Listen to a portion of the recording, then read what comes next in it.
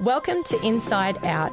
Without prejudice or boundaries, this space is for raw and vulnerable conversations surrounding health, mental well-being, relationships, parenthood, and so much more. Our goal is to deliver a conversation that will educate and empower you through shared experiences told by inspiring and relatable guests. My name is Chris. I'm a wife, mum, and stepmom who is on a personal journey that cultivates a life of alignment and intention. I hope these conversations encourage you to do the same. Let's dive deep into today's episode. Hello, good morning, and welcome back to Inside Out. Today, I have the absolute pleasure of catching up with founder of Lisome Women's Only Gym, personal trainer, relationship and business coach, Nerida Bint. Nerida's mission is to make a global shift in the way women think about emotional and physical health through community, connection, and contribution. In this episode, we dive into Nerida's story in health and fitness, her why behind creating Australia's women's only gym. Nerida shares her healing journey. We discuss communication in relationships, balancing masculine and feminine energy, cultivating community, and shifting gears in your story, and of course, so much more.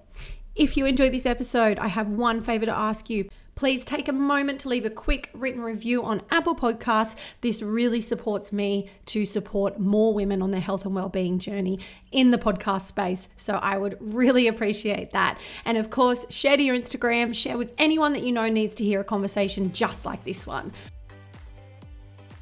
Nerida, thank you for coming on the podcast today. It's a pleasure to have you here. How are you? I'm really well. Thank you so much for inviting me. It's such a privilege. Yeah, I'm so excited. I think I've wanted to reach out with you for a little while now, so I'm glad that we connected the dots and made it happen. How exciting.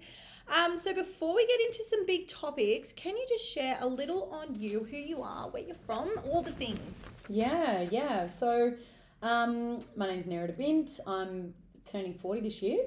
I am the owner of Lisome, a couple of women's only gyms based in Newcastle and Maitland. That's kind of how I suppose I've built my career over the last decade.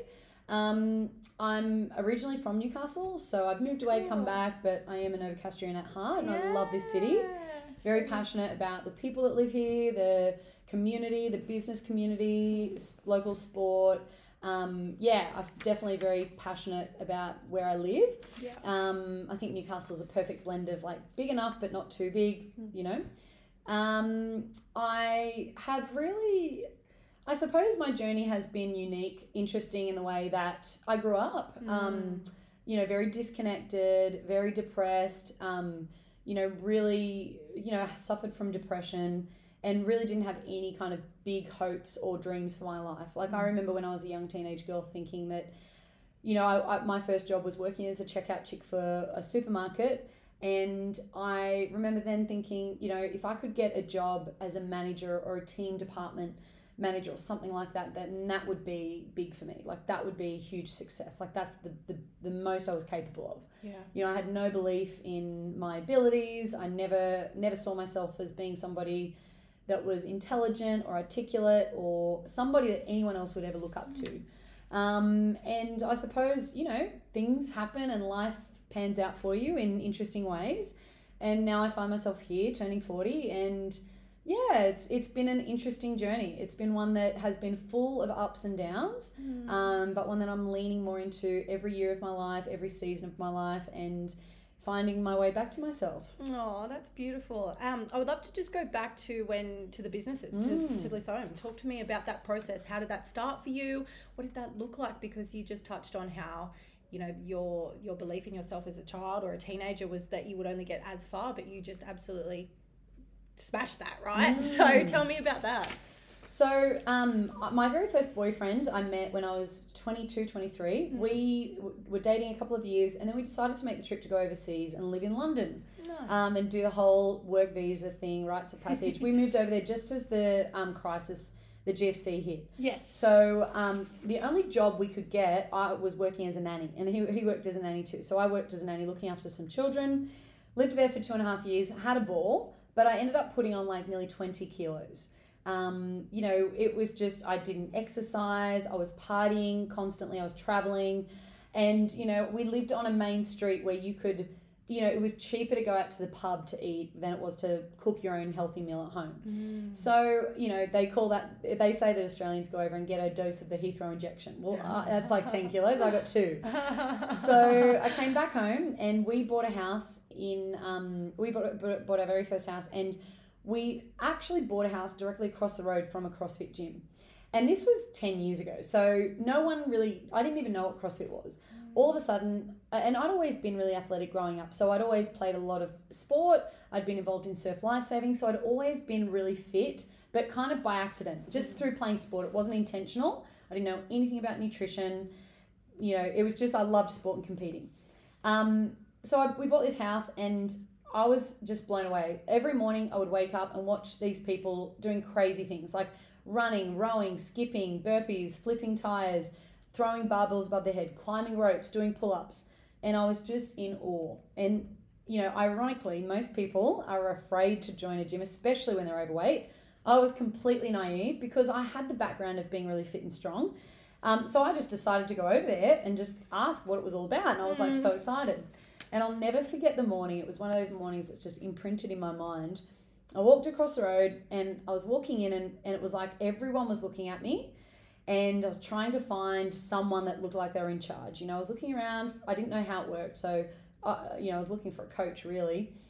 And everyone just kind of went quiet. It was this really awkward moment. And then finally, a guy approached me and I could tell he was the coach.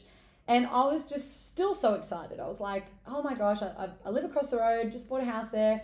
I'm seeing what you guys are doing. Like, how does this work? What's the deal? Basically, take my money. I was literally ready to sign up. Yeah. You could not have had an easier sale. And, he looked me up and down and he said, darling, I don't think this is for you. And all of a sudden, this huge, overwhelming shame and, embarrassment, and I was completely mortified. And I remember just thinking to myself, do not cry, as I was leaving the gym. So I left the gym and, I went a couple of months and I didn't do anything. I kept watching them and my heart was just, yearning to be in there doing something like that. Because I knew what I was capable of. Like, I knew I was overweight, but I knew what I was capable of. Anyway, fast forward a couple of months, I was at a barbecue with a friend and I bumped into some friends that I knew, and he had lost about 10 or 15 kilos and he just was glowing. He just looked happy. And I said to him, what have you been doing? And he said, I've been doing CrossFit. And I'm like, damn it. Like, I really want to do it, but, I'm not fit enough. And he said, that's not true. Come with me to my gym. Anyway, he tried to convince me. I tried to, I tried to explain to him my experience. He wouldn't have a bar of it. So he made me come, he said, look, come on Thursday, 5:30 p.m. Just come and try one session. So I agreed just to get him off my back. As the week went on, I thought, I'll come up with a reason why I can't go. Because now I had that fear. Now I went from this naive girl that just thought gyms were welcoming to everybody to now going, oh, I get it. I understand the stigma around gyms and I've experienced it. Yeah. So there was no way I was putting myself back in that situation again. Mm-hmm. He messaged me the morning of and he said, don't even think about cancelling. I'll see you at 5:30 p.m. Love that. All day I was in a state of anxiety and I'd never had anxiety. And I remember driving there and I was nearly on the verge of tears. And I pulled up and I could see all these people doing the class before me. And I was just thinking, oh my God, I cannot do this. Like, what am I thinking? And it was just, I remember feeling like there was something above me that just like made me get out of the car. It was my higher self, I'm sure of it. Yeah. And made me walk in there. And weirdly, I had the complete polar opposite experience. So I had the owner come straight over to me and introduce himself. Nerida, we've been waiting for you. Welcome, come on in. My name's Shannon. Introduced me to like 5 members, chatted to me, asked me, what I'd been doing, what my background was, what my goals were, just made me feel a part of the community immediately. The first workout was something crazy, like 5 rounds of 400-meter run, 20 box jumps, 20 pull-ups, 20 burpees. It was insane. Ouch. And I did the first 500-meter run and the gym was right on this oval and I remember running, I was halfway and everyone was like finished that 400. Like I was miles behind anybody, but I didn't care because I just knew. I was like, this is going to suck for 3 months, but I'll be okay.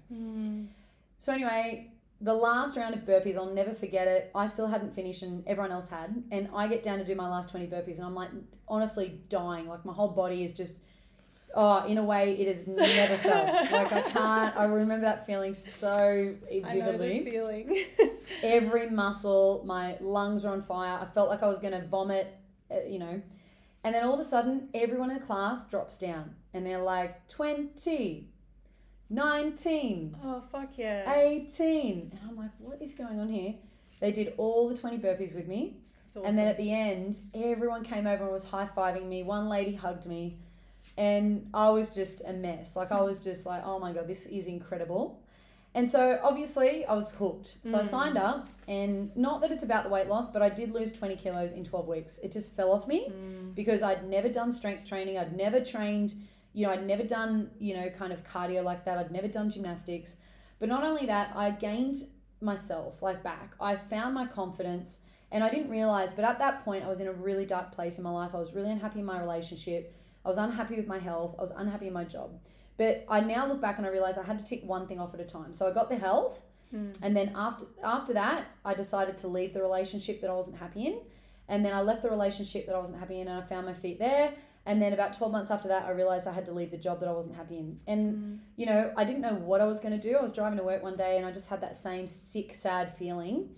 And I just called my boss and I quit. Wow. Yeah. And at that time, ironically, it's interesting. I thought, even though I worked for a company that was fantastic, who loved me and did everything they could for me, I thought my pain was in the company. I thought, it's the job that's making me miserable. I need to do this, but for someone else, which is so ironic because that never would have worked. And my boss actually was the first one to say to me, he said, what are you going to do? And I said, I don't know. And he said, why don't you become a PT? Because they had witnessed my transformation. Right. They'd seen me. Yes. And then girls would come to me and ask me about training and nutrition at the gym, at work. And he was like, you should be a PT, Nerida. He's like, you light up when you talk about burpees. And I laughed at him. I didn't think any of it. A couple of months went by and I just didn't do much. I just enjoyed the summer. And then money was getting tight. So I thought, all right, I'll just go down to Derby Street. I know a couple of cafe owners. I'll just go and get a job waitressing at a cafe. So I was actually on my way to the depot. And I drove past Pink Muscle, this women's only supplement store. And I lived in Nerida, so I'd driven down Derby Street thousands of times, but it was like I saw it for the first time. And all of a sudden I was like, I wonder if they need any work. So I went in there, chatted to Erin, and we instantly hit it off. Yeah. And she didn't have any work for me, but when she could hear how pumped I was about training and exercise and stuff like that, she said to me, why don't you start a boot camp under the Pink Muscle name? It can be a bit of a promotion for the shop. And you can keep the money that you earn. And I was like, well, I'm not a PT. I don't have any gear and I don't know who would come. And she said, well, I'm a PT. I could help you run it until you get yours. I've got a couple of slam balls and some skipping ropes. I've got a list of 10 girls we could message. Let's give it a go. So I raced home. I texted all the 10 girls. I said, be at the foreshore Monday morning, 6 a.m., $10 a session. 8 of them turned up. And it really is just history from there. Like I turned up. And I ran a terrible session. I had no idea what I was doing.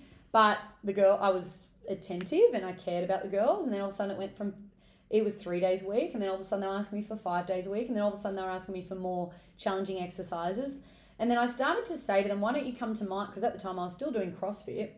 But they were like, no way. There's no way we'll go to a CrossFit gym. Too intimidating. And that's when I started thinking, what if there was a women's only gym that was kind of like CrossFit but not really CrossFit? So as soon as I started to say it, the girls were like, sign me up, like we're in. So then I only had about 15, 20 girls training with me at that time. So this was literally 8 years ago in April, 8 years ago. And Erin said to me, okay, well, I told her my idea. She was like, great. She said, well, you need to get your Cert 3 and 4. You need to get more clients and you need to find a space. So I signed up to do my Cert 3 and 4. I started looking at spaces and then she said to me, you have to train people for free for a little while. You just have to because people aren't going to pay you because they don't know you. And as much as that killed me, that's what I did. It's true. I worked and I went back to my old job and did a little bit of cash work to get some more money. And then I would drive a different way to work every day through Ties Hill, through Mayfield, like just different areas. And then before I knew it, I found a space. I had 45 clients to open with. I finished my Cert 3 and 4 in the September of 2014 and we opened. We opened with 45 members and I ran that there for 2 years and we got to, 90 members there. So we outgrew that space really quickly. So then we moved to Carrington. We moved to Carrington. We got to 250 members there. I decided to open a second gym up at Maitland. I took on my first full-time employee. I employed more and more girls. And so that's how I started. And every single time, I was just talking to someone about this yesterday. Just before I signed that lease, that very first lease in Tyers Hill, I think the lease was $16,000 a year, so it wasn't much, but I was so scared. And I had this friend say to me, don't fear the flinch, because when you fear the flinch, what you fear, the growth is on the other side of that. So jump and just have faith that it's going to work out. You're going to make it happen. And I said to Erin what my fears were, and she was like, Nerida, if you coached a class in the morning and a class in the evening and you went and packed shelves at Coles in the day, you'd pay rent, wouldn't you?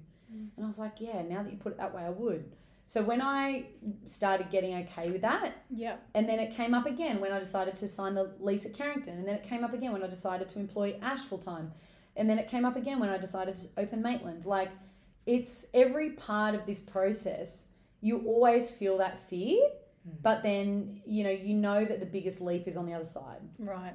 Totally. There's only growth and discomfort. And I don't believe in failure. Look at my last 2 years. I've had the worst performance. My business has never performed worse than in the last 2 years. And, at one point I was thinking about closing. And so many people would look at that like it was a failure. I don't. I look at it as a redirection. 2 years ago when COVID first hit, I went through, in the space of a month, I went through a breakup. I had to move out of my house, and I was broken up with by the guy I thought I was going to marry and have kids with. So I was devastated. Yeah. He was part owner of the business. 2 businesses closed, and not knowing what was going to happen. And so I went through this huge, I like to call it a divine storm, where everything happens at once to shift you. Yeah, I know them. Yeah, and now looking back, and I knew this at the time, Steve Jobs said this so famously, you can only connect the dots looking back. And I knew it. At the time, I thought something is in this for me, and I don't know what it is, but I have to trust that the universe has a bigger plan. And it put me into the work that I'm so passionate about, which is relationship, healing, connection. I was never meant for that guy. We weren't suited. That wasn't it. He did me the biggest favor because he could see it and I couldn't. It put me on that path where I had to be forced to choose differently. And now looking back, I was miserable. I wasn't that happy, but I was grinding away at something thinking this is what I'm meant to be doing, when actually, no, maybe it's not. Yes, absolutely. Oh my goodness. And sometimes life, it just sends you those curveballs and steers us in directions where we're supposed to be. Our subconscious mind, it knows this. We have these red flags come up, but we don't see them. They just go, we can only see what we can see until we can see it, right? If that makes sense to anyone. Yes, it makes sense. But you had this experience, and it might have felt externally or in your conscious, heart, hurtful and sad, but your subconscious was like, we are on the road, we are going somewhere now. Totally. Yeah, absolutely. And I just, the whole brand of Lissome is just incredible. Everything that you've done, everything that you've achieved in 8 years is amazing. The community, the way that the women spread your message, the way that the women that are basically paying you to train them, they're all, leaking this through the whole town. They just want everyone to feel what they feel as well. And it's recognizable because I had one friend, Vanessa, who's just started there, and I used to train with her a couple of years ago, and she put up a photo. I was like, oh, you've moved over to Lissome, that's so exciting. She goes, babe, you would love it. You need to come. I was like, oh, I've already signed up somewhere for 12 months, but I will, I'll get there. But just the whole CrossFit game, for me, when I started training around that same time, about 8 years ago, I was walking into Planet Fitness, I think it was, and I was so intimidated to lift weights. And it was, if you go in that area, the men were like, get out of here, or the women even were like, get out of here. It was very cliquey, and I'd go at 4 a.m. in the morning, get there at 4 to start at 4 because no one would be there, so I could weight train. Yeah. And the idea of the CrossFit community was intimidating. So I wanted to, in my heart, I was like, oh, I really want to go. I really want to try this. But it's just people that maybe weren't living in alignment of themselves, that were all there and doing this for this look and this physique and this style of human and facade that they wanted to put on, right?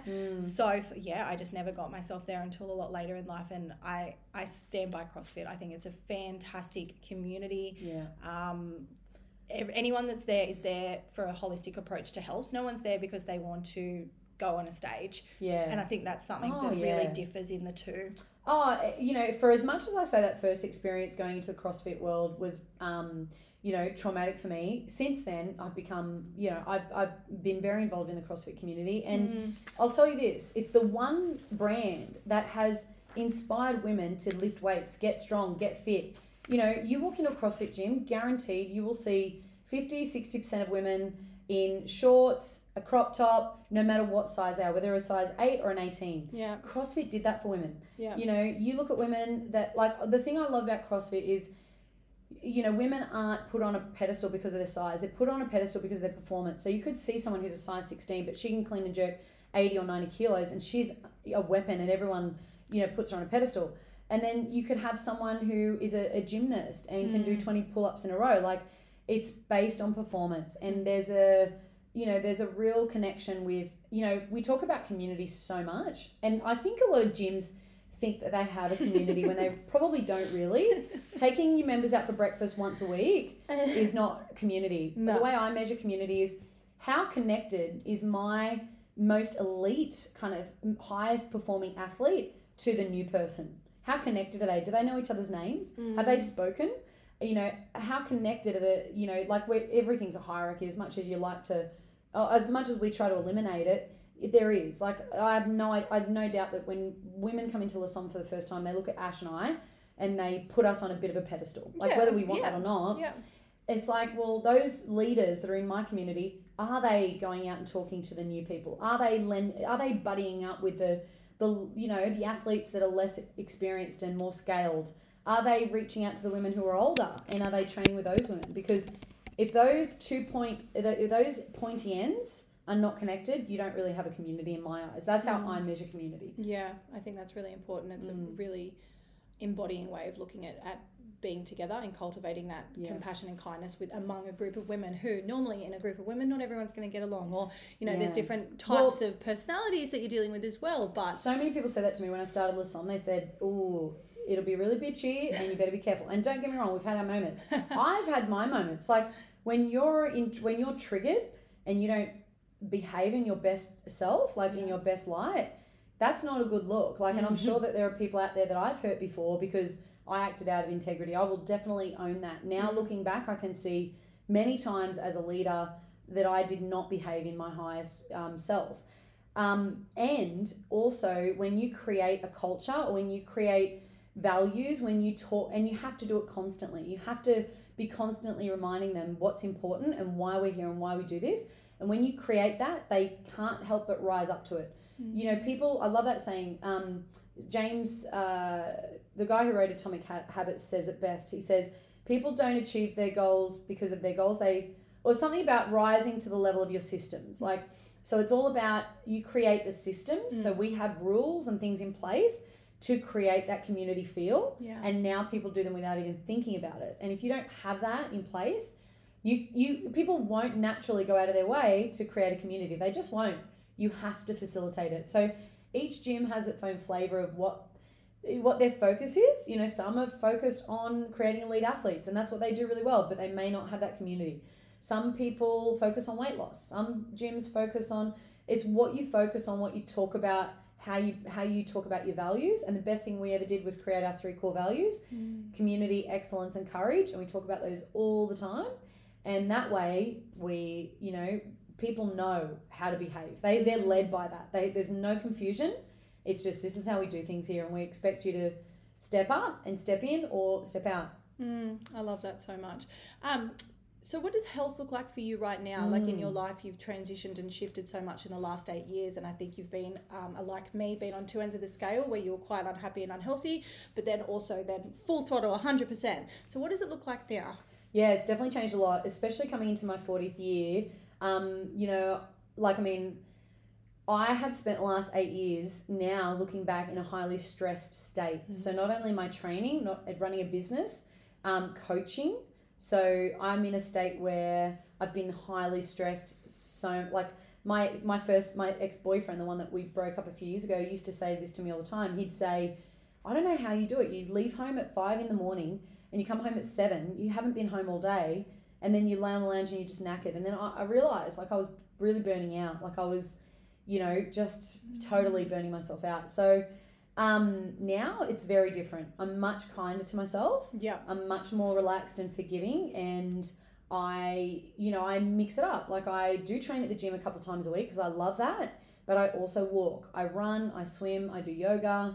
I'm really trying to lean into those, movement pieces that are not in a stressful state. I'm trying to tap in more to other parts of holistic healing. So meditation, breath work, hot, cold therapies, my nutrition, like really dialing that in and figuring out some of these little allergies that I have, like what foods really help me and what don't. Being in the sun, like vitamin D, that is so important. Like getting your daily vitamin D is really, really important. So it's much more, and also to like healing work, like doing the trauma work, because the work that, like, if you're traumatized, you are living that in your body, and if you're not healing your body, it will store and it will work against you. So doing that mind body healing to really fully, so that I'm fully feeling my best self. Journaling, like I love journaling. I journal nearly every day. So really working through my emotions and unpacking all that sort of stuff, I think, is a part of being healthy. Yeah, absolutely. I think having fun with movement as well, and not restricting yourself to like one size doesn't fit all. We know that. And in doing things like going for a walk with a friend, or I did something a few months ago, I've mentioned it on the podcast before, but just again, I done cartwheels on a jumping pillow at a caravan park. I may have had a couple of drinks, but I was like, I want to do that. And as a kid, I didn't do them. I was too embarrassed at failing. And I didn't. I was like, that was awesome. Like, how much fun was that? Well, this is the thing. People think that exercise has to be so rigid. Like, you put on a Fitbit, right? Like, my niece and nephew, they're 6 and 8, and they love, like, I'd love to put a Fitbit on them, because I think they'd probably run 10 to 15 kilometres a day. Yep. But I take them to Revolution Park once a week after school. We do school drop-off. And you know what's funny? Like, adults, we always sit back and let the kids play. And actually, they so want us to jump in and play with them. That's how they connect. And I remember just a few months ago taking them down to Revolution, and I took my shoes off and everything, and I went all in with them. I climbed up every little bit. I slid down every slippery slide. I jumped on the trampolines. I climbed the obstacle course with them. I fell into the foam pit. Yeah. And I tracked my movement. It was 2 times higher than a workout. And I came out of it. My niece actually said to me, she never says stuff like this. She's like, Nez, you're the best. Aww. They felt so connected to me because I was just in their world for that hour. And I was sweating bullets. And I'm like, this is a workout, but yet I'm also connecting with my family at the same time. So and this is part of, like, now where I'm going. Like, I used to very much be focused on trying to help women, do the movements, like run, skip, row, clean and jerk, do a pull-up. But now, do you know what I'm seeing more and more, especially over the last 2 years since COVID, now we're all sitting down more, at home more. What kills me is when you see a woman come into the gym and she cannot climb down on the ground and sit down and stand back up. I see women who can't jog 200 meters without stopping. I see women who can't touch their toes. And we're so, like, and, Zach Bush said this best. The only things that kill us, like, we could live forever if there are only 2 things that stop us. One of them is dehydration. So most of us are living dehydrated. We're not getting, soil in the water isn't producing the water that we need. So we actually need to add salt to it. So that our cells open up and take this in. I'm going to butcher this, but basically that's the fundamental part of it. And then, so water, like hydration, is the thing that kills people, like, old people. And then the other thing is mind-body connection, communication. So that's movement. So it's moving your body, right? So the more stationary we are, the quicker we're going to die. Like, that's just flat out. I would 100% put my hand up and say that's what's going to happen. So the more we move, the more we get into all those positions, crawling, skipping, like, folding over, crossing our legs. Just the more mobile and agile we are, the more likely we're going to have a better quality of life and a longer life. Yeah. And that is the thing that people do not see. I even see young girls that have no flexibility, no mobility. It's because all day they're doing this and they're standing up and sitting down. That's it. Yeah, so you think about it. Where is your movement coming from? Yeah, that's so interesting. I mean, I can proudly say that I actually, when I drop something when I'm holding my 2 toddlers, and my son's a whopper, so that's annoying, but I can squat down properly, grab my keys from the ground, holding them both and stand back up. It hurts and it's very uncomfortable. But you can do it. But I can do that. And that's, I guess, the training and the practices that I've been can fun with it too, and not being so restrictive with, oh, that's not exercise, it doesn't count. It's not in the gym, it doesn't count. Most of us do not move enough every day. So most of us should be doing some sort of workout 3 to 4 times a week. And we should also be trying to get 10,000 steps in a day. We should also be trying to just get incidental exercise. So even if it is your kids are down at the beach and they're doing cartwheels, jumping in and doing some cartwheels with them. Yeah. You know, even if it is going to the park and kicking a footy round, like that incidental exercise, like we have really lost our connection to that. We're so sedentary. I know. Like some things I like to do is park the furthest car park away I can to walk to the grocery shop, take the stairs whenever you can. Yeah. We've become so lazy and mindfully lazy. Like, the parents with prams park. Yeah, it's convenient when you got a pram, but what's the difference in the extra walk? Unless you got a shopping trolley. Yeah. And how often, I used to use that park all the time. Yeah. Sometimes I will admit I didn't have a pram. I just had a baby. And I was like, I'm just going to pretend that the pram's inside if anyone catches me. To be late, it's such a lazy society that we're existing in now. Yeah. And these little habits that we can just start introducing will shift so much in our week, like as an overall on a week-to-week basis, not on, just day to day. 100%. Because getting those 10,000 steps in a day is really important. We're all sitting for so long. Yeah. So you just touched on breath work and meditation and things like that you're looking at and doing at the moment. What are some other healing modalities that you've found on your journey of self-discovery that have really just like cracked you open? This is releasing. Yeah, you know what? I really believe in community healing, like in group healing. So any workshop, retreat, I'm a big believer we heal in community. So that like kind of open sharing, that open space where you're with other people and you can be in a room and everybody is sharing and you just realize this is our biggest thing. We think we're so individual. We don't realize that we all share pain, that we all have pain and we're all disconnected from ourselves. So I think that group kind of healing, framework is so important. I think that men's groups are really important. Women's groups are important.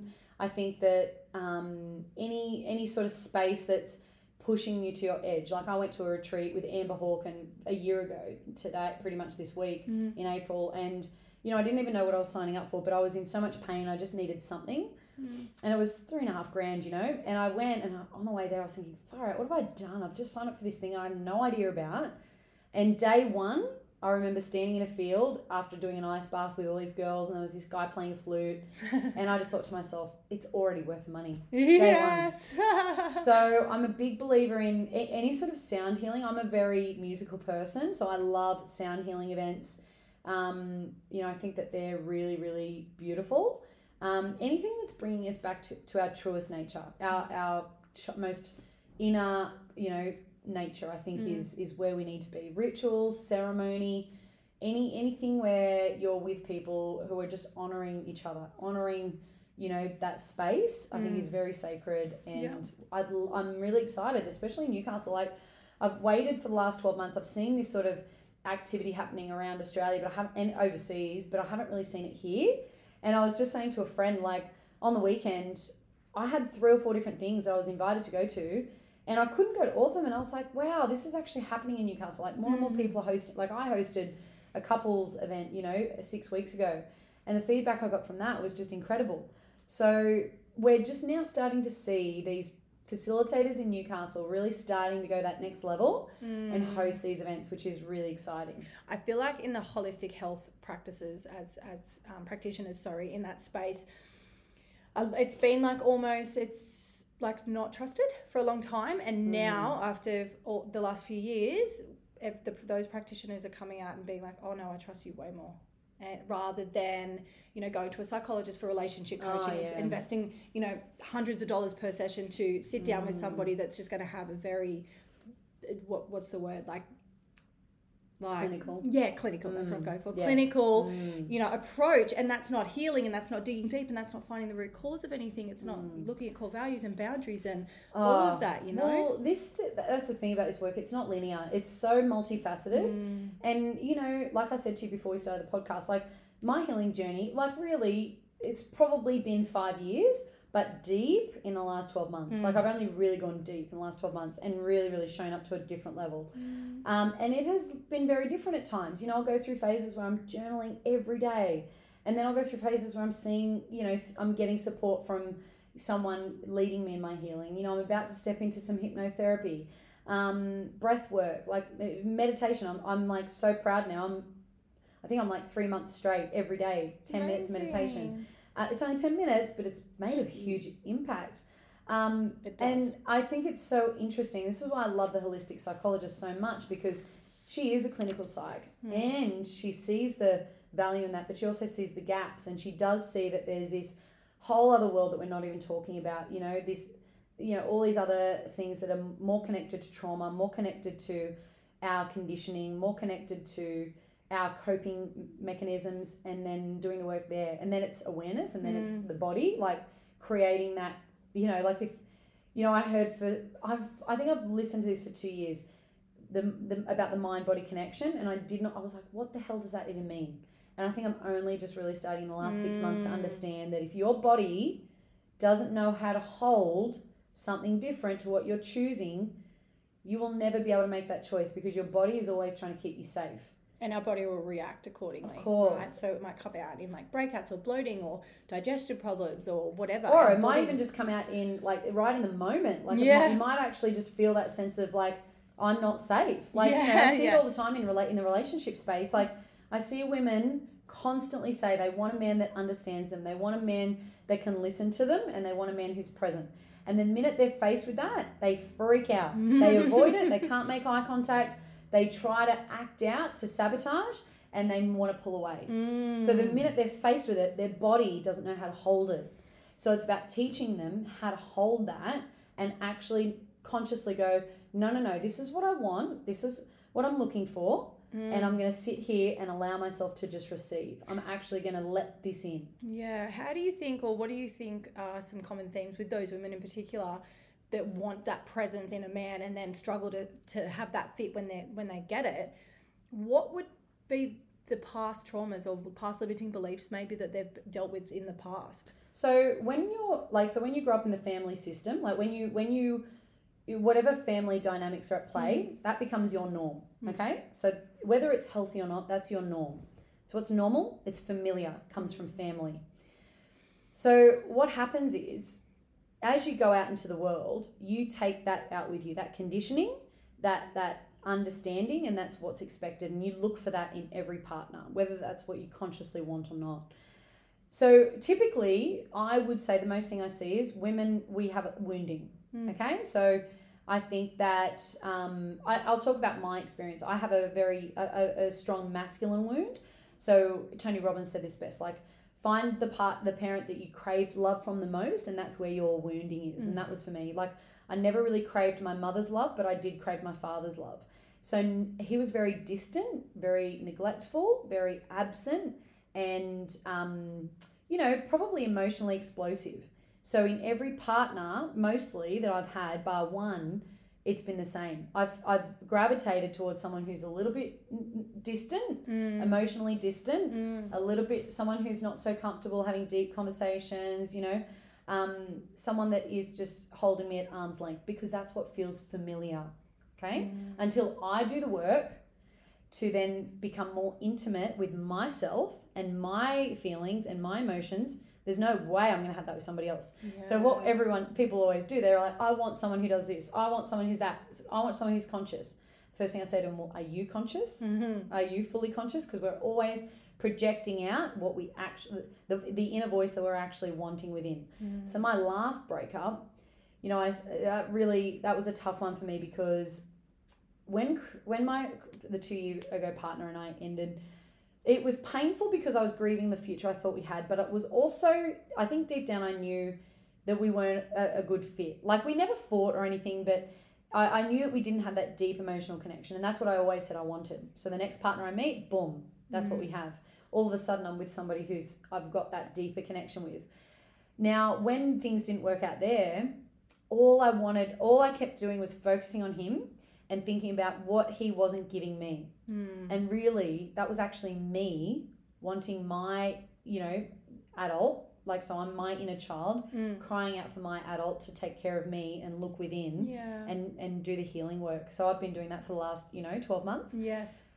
So yeah, whenever you're projecting out to somebody else, you're trying to control them or you're trying to want more from them, it's always just you actually asking your higher self for that same thing. Because we can't expect someone else, no one else can give us what we truly need ourselves. We have to give it to ourselves. So I know that sounds a bit airy-fairy. Some people get that, some people won't. And right that's up my alley, that's okay. Yeah. Some people that will resonate. Yeah. But that's the biggest thing I see. People really projecting out to their partners what they need instead of taking care of their own needs or expressing from a place of vulnerability. So, say for instance, instead of a partner saying, like, instead of a woman, this is it tends to come out as criticism. So I hear this a lot. Like, he just doesn't help out around the house enough.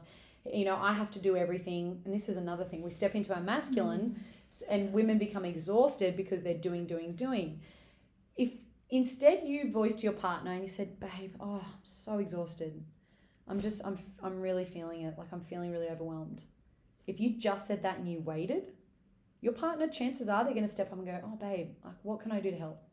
What can I do to help take it off your plate? And they do. And if they don't, you wait, and instead, this is where women get angry. Like, he should just know. He should just speak up. He should just offer this. Well, no, he's not a mind reader, and you've probably trained him to be the way he is. Yeah. And if he doesn't, then you can vulnerably express and say, it would feel really good to me, or it would feel really helpful to me if maybe once a week, you could just cook dinner for the kids. You could cook us all dinner, and that would just give me an afternoon off to go and do yoga or something like that. Would that be okay with you? Yeah. Instead of going, you don't help around the house, you don't do this, you don't do that, instead of vulnerably expressing from your heart how you're feeling, what you need, how you think you can take care of yourself to get better, your partner's of course going to want that for you. And exactly, like, the only time that my husband and I have ever had problems is when we're reading in each other's minds and we're creating a story of what we think is going on, and we're assuming, and it doesn't work. The world doesn't work that way. You cannot create a story in your mind and think that is Bible and that is fact. Well, isn't it funny? We, the one person that we love the most and that we know loves us, but we always, when we're in conflict in our own minds, that's your own conflict mind, we don't ever look at them in their best light, do we? No. Do we? We always look at them in their worst light. Yeah. And because that's really what's internally going on for you. You're struggling, so you look at them like they must be the problem. Yeah. When actually, instead, if you turned within and you're like, I'm really struggling right now. What's going on for me? All right, I'm really struggling to just get everything done. Okay, how can I meet my needs there? How can I take a bit off my plate? Who would be the best person? Can I ask my husband? Can I get a babysitter? Can I get someone to take over the washing? Like, whatever it is. But what we do is it comes out in leaky, unhealthy ways. We get angry, we get frustrated, we do the silent treatment, and then that causes further and further disconnection. Yeah. So, women tend to step into their masculine, and so that pushes men into their feminine, and they end up being repelled by that.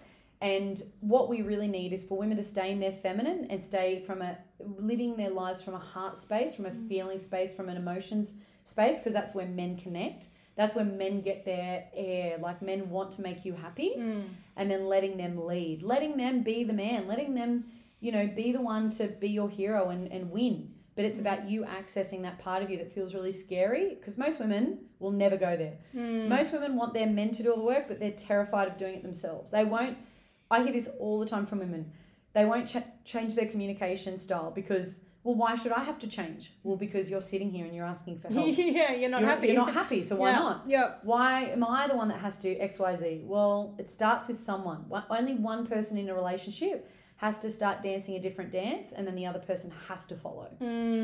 Yeah, absolutely. Far out. I couldn't resonate with any of that more because, I've been in that place. I've been in that headspace. I've been projecting all of my energy onto my husband. Like, we've all been there, right? All of us. But it's what we do with it. And when we're in a place of alignment, me and him, and we're so fucking connected right now and so in alignment together as a partnership like never before. And it's because we are both talking. We are saying the words that we feel, and we're expressing things. And if we don't like something the other person does, we're like, hey, that didn't feel good, instead of being explosive and using that to communicate, because there's automatically your subconscious and your body just gets that defense mechanism, and we just go, oh, protect, get away from me, I don't want to hear it. Yeah. You know? It's interesting you said, oh, that didn't feel good to me.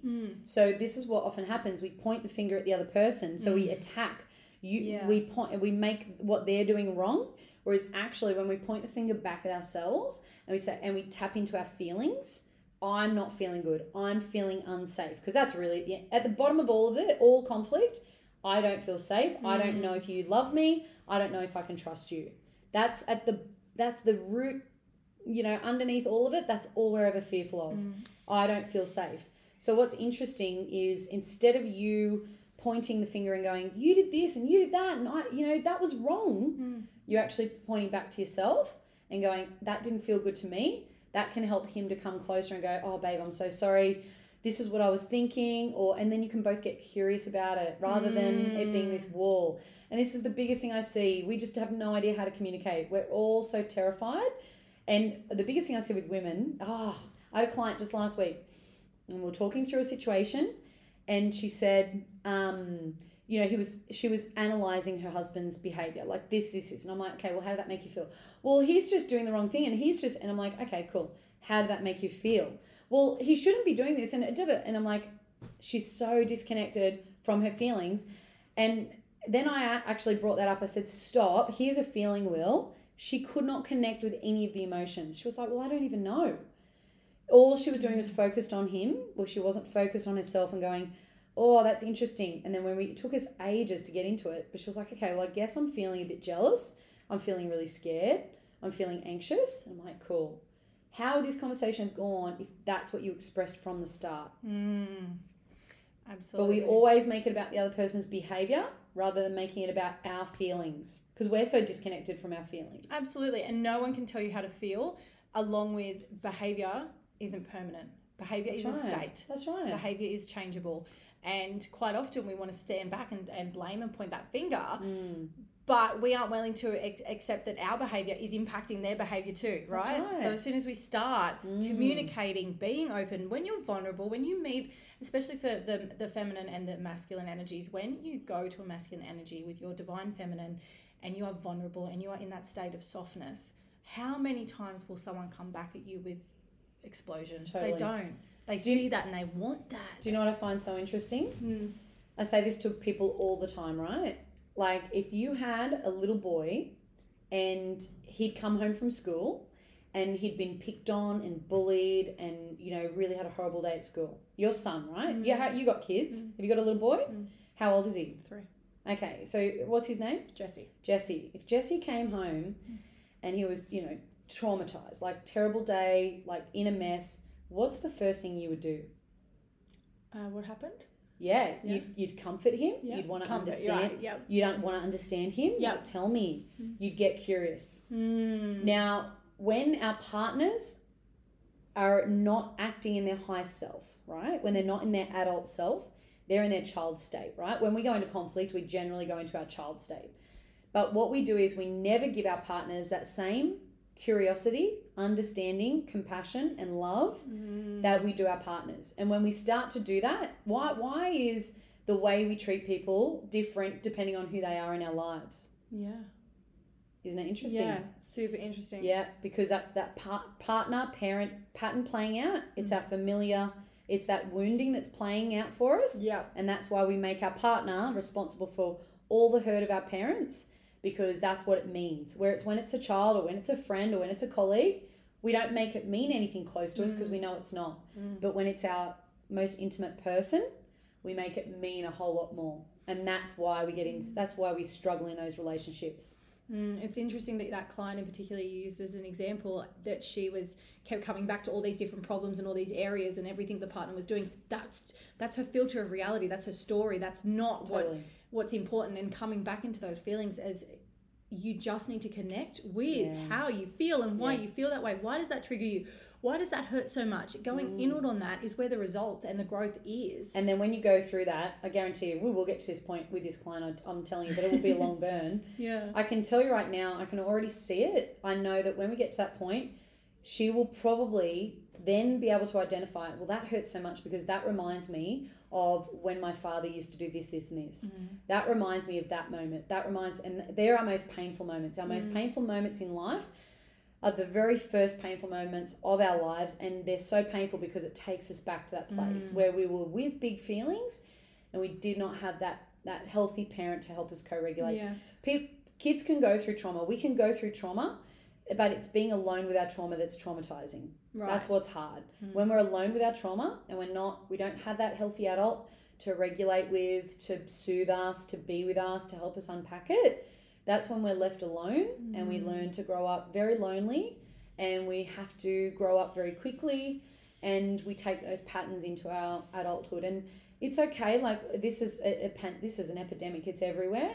But we can do the work to heal. And it starts with reaching out to somebody to get that support, to then go back and unpack it and reparent yourself. Go back and be that healthy adult for yourself in those painful moments and rewire those moments and reframe them so that you take away a different meaning, so that when you go out in your next relationships, you can be healthier, you can be more, you can see things for what they really are without that lens of pain.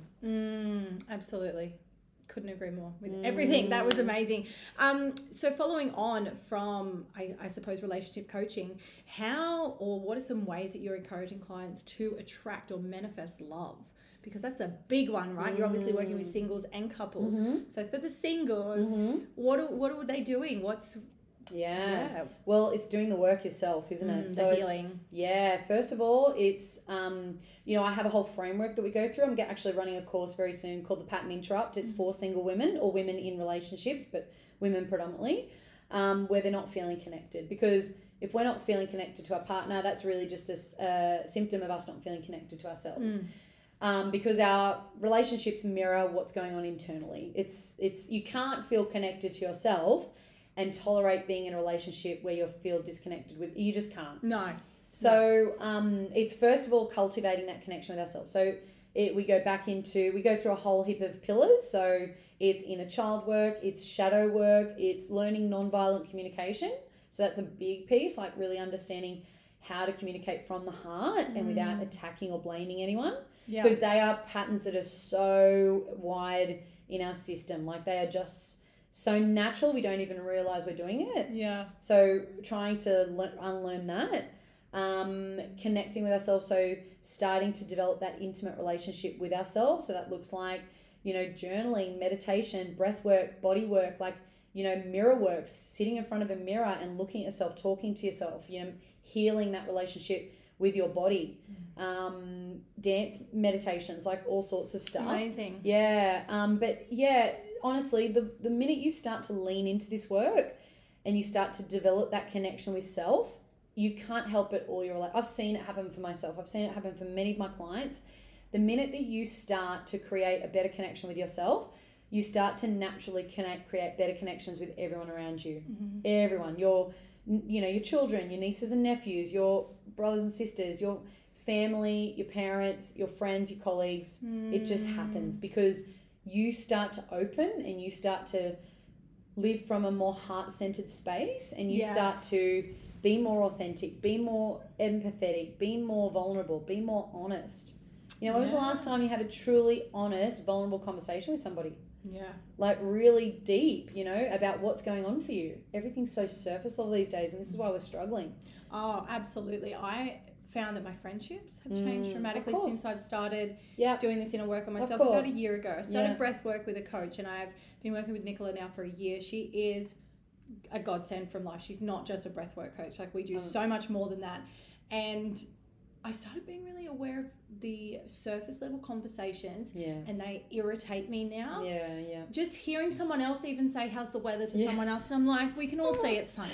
Like, we know the sun's out. I get so infuriated by them now. And I guess, that has made me lose touch with other people because it was always surface level. It was just permanent residence being surface level conversations. Yeah. I want to talk about birth trauma. I want to talk about all the problems in your life. Let's go through that. And we don't have to work it out, but we can just hear it. Yeah, and holding that space. And now the friendships that I've attracted, people that are so in tune and in alignment and have similar goals and have similar dreams and hopes for their future and their families, and it's like, oh, okay, cool. So would you say that since you've been leaning into the work of connecting to yourself more? Absolutely. There you go. Yeah. You just also said you're more connected to your husband than ever. Yeah, absolutely. You're attracting relationships that are more fulfilling. Yeah. It just happens. Yeah. Because you can't, like, that's why I say you attract where you're at. So a year ago, you were attracting surface level relationships and you weren't in a deep relationship with your husband because you weren't connected to yourself. It's the rule, it's the way that the world works. Yeah. You can only attract in where you're at. So if you're not, you're attracting those surface level conversations because that's where you were. And that's okay. I was like that up until a few years ago. I still have conversations. Ebbs and flows for me. I have conversations with people who I know are on a high level. And when I'm talking, I can see them sort of check out with me because they're just like, oh, I'm living in this world. And I see it too. We're all on this little journey and so it's funny. That book that you said, we were talking about how to do the work. You said you read it twice and it didn't really resonate, but now you're reading it again and it's starting to sink. I've read it 3 times. First time around, I picked up one sort of theme and then I waited a year and then I read it again and I picked up all this other stuff that I never saw last time. And then this time around, I'm picking up different stuff again. So it's like you're only ready to see the lessons when you're ready. Yeah. And it's the same thing for your evolving, your awakening. You're only, and we only wake up for 2 reasons. We learn enough that we want to, or we go through enough pain that we have to. Yes. And so for me, it's always been pain. Yeah. Always. Yeah. So that's just the way it is. Like sometimes it is pain that wakes us up. I went to Tony Robbins in 2019 and I remember being there for 4 days and he was talking about emotional home. He was talking about releasing those emotions that you've become familiar with, like anger, sadness, fear. I knew then that my relationship was not connected and not where I wanted it to be. I came home and I told him all this and I was like, I'm so dedicated to change. This is going to happen. We're going to do this. And then 3 months went by, I did nothing. I did a little bit of maybe bits and pieces. And then all of a sudden, before you know it, we're broken up. So, and then we're broken up and then all of a sudden I'm deep in the work because I was in pain. When I went to Tony Robbins, I wasn't in pain. I went because I was like, oh, this will be cool, learn a little bit. But it wasn't till I was faced with that pain where I was like, why is this happening? I need to figure this out, that I went and did the work. Yeah, it's so funny that people go to Tony for motivational speeches, like just to think that it's going to pump them up for their life, and it's like it's so much more than that. Yes, you're going to talk about all the things and really work on that, all the hard stuff that you've avoided for so long. Like it's the biggest thing I see, people avoiding themselves because it's hard to face yourself. No one wants to feel like that. Absolutely. It's hard to sit with those emotions that don't feel good in the body. It's hard to sit, like, emotions last 90 seconds in the body if we allow them, if we fully feel them and are present to them. Yeah. But what happens is we avoid them, we push them away, and then they stay stagnant in the body. So it's really hard to sit there and let yourself feel anger, like pure anger. It's really hard to let yourself just be sad. Yeah. It's so much easier to go onto the Instagram and scroll or turn Netflix on or go and eat a burger. And I think that we've, over time, similar to, I guess, the fitness industry where we want a fast result. So we're like, oh, it hasn't worked this week, I'm not doing it anymore. No, that doesn't, I've done meditation once, it's not working. It has taken me 12 months of consistent breath work, and I do an hour session once a month and then I do my own every other day. And 12 months, and I can tap into a meditative state like that. When we were doing timeline therapy last week, I was just straight away in. And a lot of the people that I was working with were like, how did you do that? Like, it takes me ages to even get the picture in my head. And I'm just like, I've just been doing this for so long that I can finally get to that point. But fuck, the amount of breathwork sessions I've done with a guided coach paid, where I'm just like, do, and I'm like just breathing because she's there. And she knew that. Yeah. But it took time. Yeah. It took consistency and discipline and showing up for yourself. Totally. And letting your guard down to, do that work and not be scared of what's going to happen on the other side of discomfort. That's right. Because there's only growth. That's right. Yeah. Absolutely. Yeah. So interesting. I know, so interesting. I feel like I could talk to you all day, but I just want to ask you a couple of quick questions before you go. Totally. Biggest inspiration?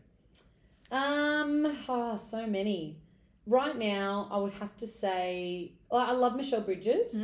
I really, I was lucky enough to meet her in person. Yeah, and she actually is as lovely as she seems. She's so humble. So good. She's so humble and so warm. So actually, I really do think what she's done for Australian women, what she's done for the industry is just phenomenal. She's just somebody I think is incredible. I have to say the holistic psychologist, Nicole LaPera, Dr. Nicole LaPera, I think if she doesn't win some sort of Nobel Peace Prize, like there's something wrong in the world. Like she is creating generational healing in a way that has never been seen before in our lifetime. And she's making it accessible.